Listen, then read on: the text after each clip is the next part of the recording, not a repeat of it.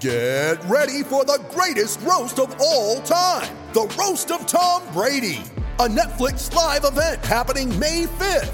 Hosted by Kevin Hart, the 7-time world champion gets his cleats held to the fire by famous friends and frenemies on an unforgettable night where everything is fair game.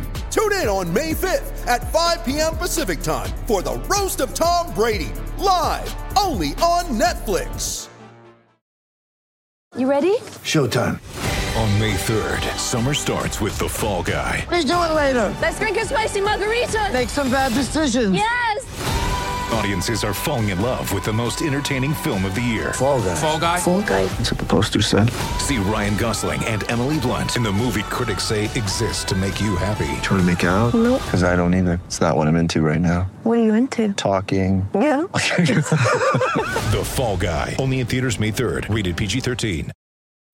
When you need mealtime inspiration, it's worth shopping Kroger, where you'll find over 30,000 mouth-watering choices that excite your inner foodie. And no matter what tasty choice you make, you'll enjoy our everyday low prices, plus extra ways to save, like digital coupons worth over $600 each week. You can also save up to $1 off per gallon at the pump with fuel points. More savings and more inspiring flavors make shopping Kroger worth it every time. Kroger, fresh for everyone. Fuel restrictions apply. We get to visit with Jimmy Hyams each and every Wednesday, and we love that. Jimmy, let me start with your column on Joe Milton. And you were one of the first to say that you like Joe Milton, that he brings a lot to the table, but it was a couple of weeks ago, said you didn't think that Tennessee's offense could run at a high level without Joe Milton. You've been proved exactly right. And Tennessee has to win in different ways. But what are your thoughts on Joe Milton after seeing him for a couple more weeks? I would encourage people to check out the column on offthehooksports.com. I thought it would be better than he's been. And I admitted that I was influenced by his offensive MVP performance against Clemson in the Orange Bowl. I was influenced by the fact he was in the system for the third year with Josh Heupel. I was influenced by what I thought would be a pretty good receiving core. I knew they would miss Jalen Hyatt and Cedric Tillman, but I thought Dante Thornton was going to be a good addition. I thought Brew McCoy was a really good receiver. I thought Squirrel White would do well. And Rumel Keaton has regressed. So this receiving core, frankly, is not that good. And I think all of those things have added up to where Joe Milton's not been that effective. I think there are at least 8 or 9 quarterbacks in the SEC that are playing better than Joe Milton. I thought he'd be among the top 5 quarterbacks in the SEC. He's not. And then you get into this difficulty, and I think this is a real concern. If you go to Nico, you may lose that locker room because there are a lot of the players in there that love Joe Milton. Love him. However, if Joe Milton goes 9 for 30 against Alabama with 3 interceptions, you don't have a choice. So, no, and you're right about the locker room. Everybody loves him in that locker room, but I think they also love winning. So if Nico on the flip side went out there and went 26 of 32 for 420 yards and Tennessee wins big in game X, whatever that might be, I think the players would be won over. Pretty quickly. Okay. The worst case scenario is if you made a change and Nico played incredibly average. I agree with that. And I think back to a few years ago when Clemson had a quarterback named Kelly Bryant, who they thought was going to be a good quarterback, and he struggled.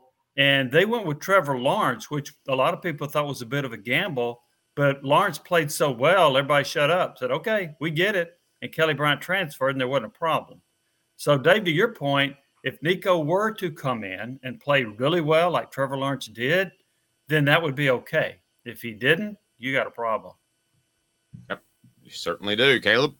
Yeah, I actually think back to right before that switch happened, and that was the national title game the year before with Alabama and Georgia. Jalen Hurts had bought way more goodwill than anybody, and they benched him at halftime of the national title game, and Tua brought them back.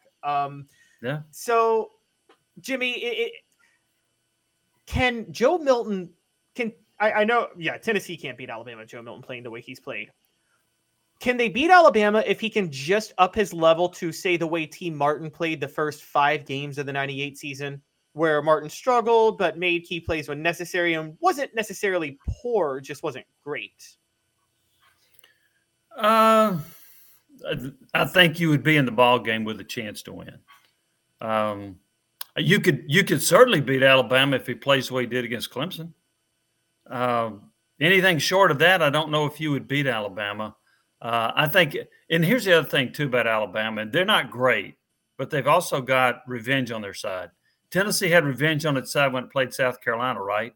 And look what happened. So Alabama's going to play at an elevated level against Tennessee. I am convinced of that.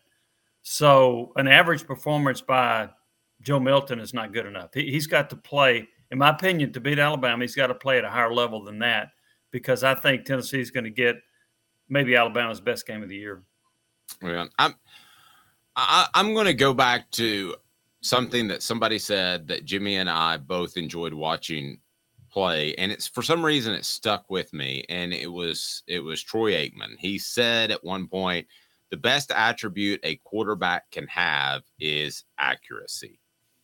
And to take that a step further, I played Jimmy Hyams in racquetball, and there's something about having natural hand-eye coordination. I've got some physical ability, but natural hand-eye coordination, Jimmy has more. And he almost beat me left-handed. When his almost. Yeah, whatever. And so his elbow was hurting.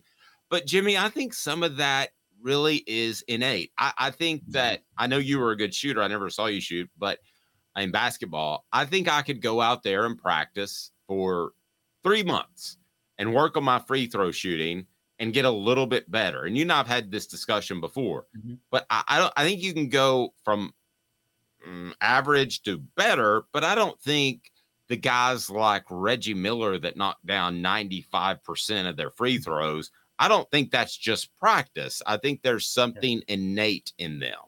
I agree with that. I think there's a natural ability to do a lot of those things. You can probably go from a 60% free throw shooter to 70 or 75. You don't go from 60 to 90. For the ones who work hard to ensure their crew can always go the extra mile, and the ones who get in early so everyone can go home on time, there's Grainger, offering professional-grade supplies backed by product experts so you can quickly and easily find what you need. Plus, you can count on access to a committed team ready to go the extra mile for you. Call, click Grainger.com, or just stop by. Grainger, for the ones who get it done.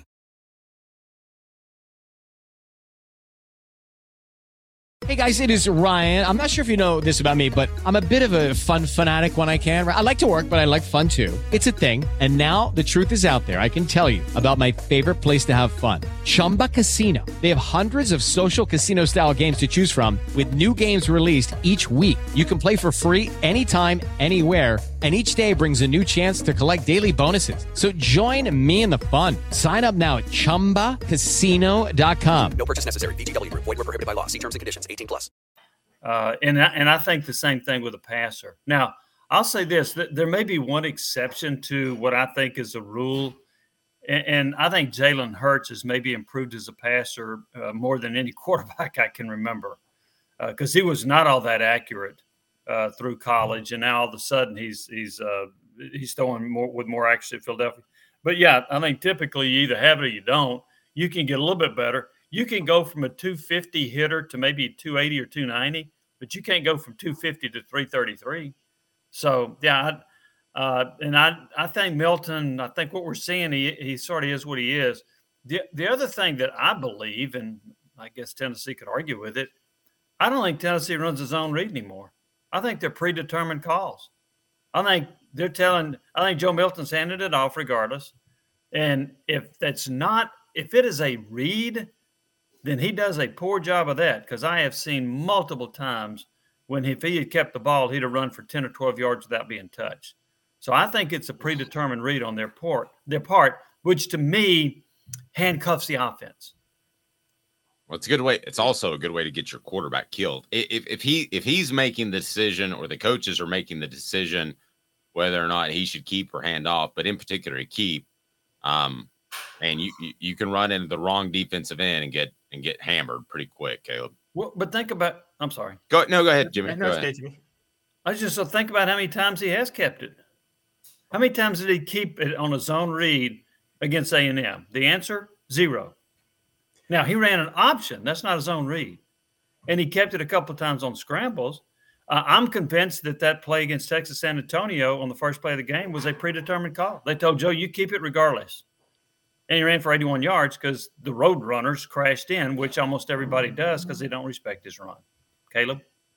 Yeah, so Jimmy, on those lines, are we sure it's not Joe just making poor reads and refusing to run with it? Because, look, the decision-making we're seeing from him is starting to it's getting worse. There were 2 plays we talked about, Dave and I, on Saturday after the game that just I can't get past. One is obviously interception in the red zone. Gary Danielson even had to say that's an elementary mistake that a 6-year quarterback should not make. That was an obvious read on the safety that you can't make. The other one, though, was early in the game when he's running for the first down on a free play, and he steps out of bounds before the marker, and the marker's right in front of him. He sees where the first down marker is. So is it possible that Joe Milton could be just that bad of a decision maker where he's not keeping it on the reads? Is it possible? Yes. But after watching him this many times, I think they have taken the decision making out of his hands because he's not a good decision maker. So I think they've taken it away from him and said, you're going to hand it off. And Caleb, I agree with you. He doesn't really like to run. But then I found it intriguing in the second half, he decides to run over 2 people and get up and wolf at them. Where has that been? What? So I don't get that.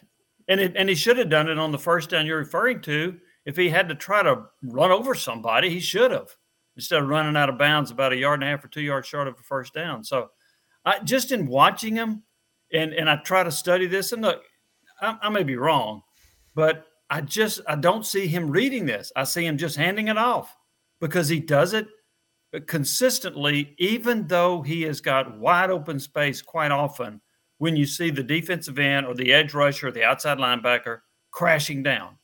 That's what's convinced me that it's a predetermined call. This is going to sound really harsh, but I want to clarify. I don't think Joe Milton is dumb. I have no reason to believe that. I think that there's a difference between walking around street smarts or book smarts and football smarts. I think those are 3 completely different things. He may be the smartest guy on the football team, but I've seen enough to wonder, Jimmy, if his football IQ is significantly lower than what we've become accustomed to out of a starting quarterback. So here's what I've been told in that regard. You get him in the quarterback room, the film room, and he's really good. He knows what to do. He knows what he's supposed to do. He knows who to throw it to. He knows what the defenses are. He knows how to read it. And then he gets on the football field, and it doesn't translate.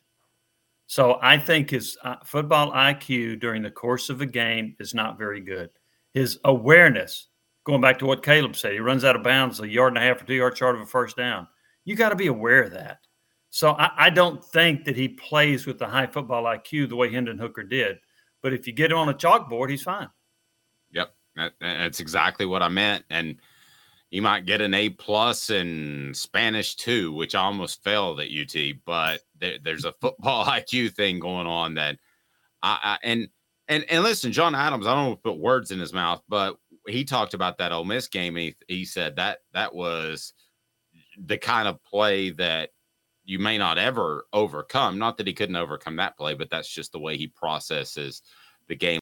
With Lucky Land Slots, you can get lucky just about anywhere. Dearly beloved, we are gathered here today to... Has anyone seen the bride and groom? Sorry, we're here. We were getting lucky in the limo and we lost track of time. No, Lucky Land Casino, with cash prizes that add up quicker than a guest registry. In that case, I pronounce you lucky.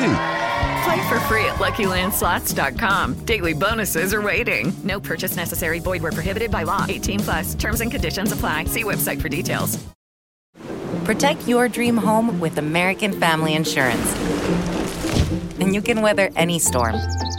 You'll also save up to 25% by bundling home, auto, and life.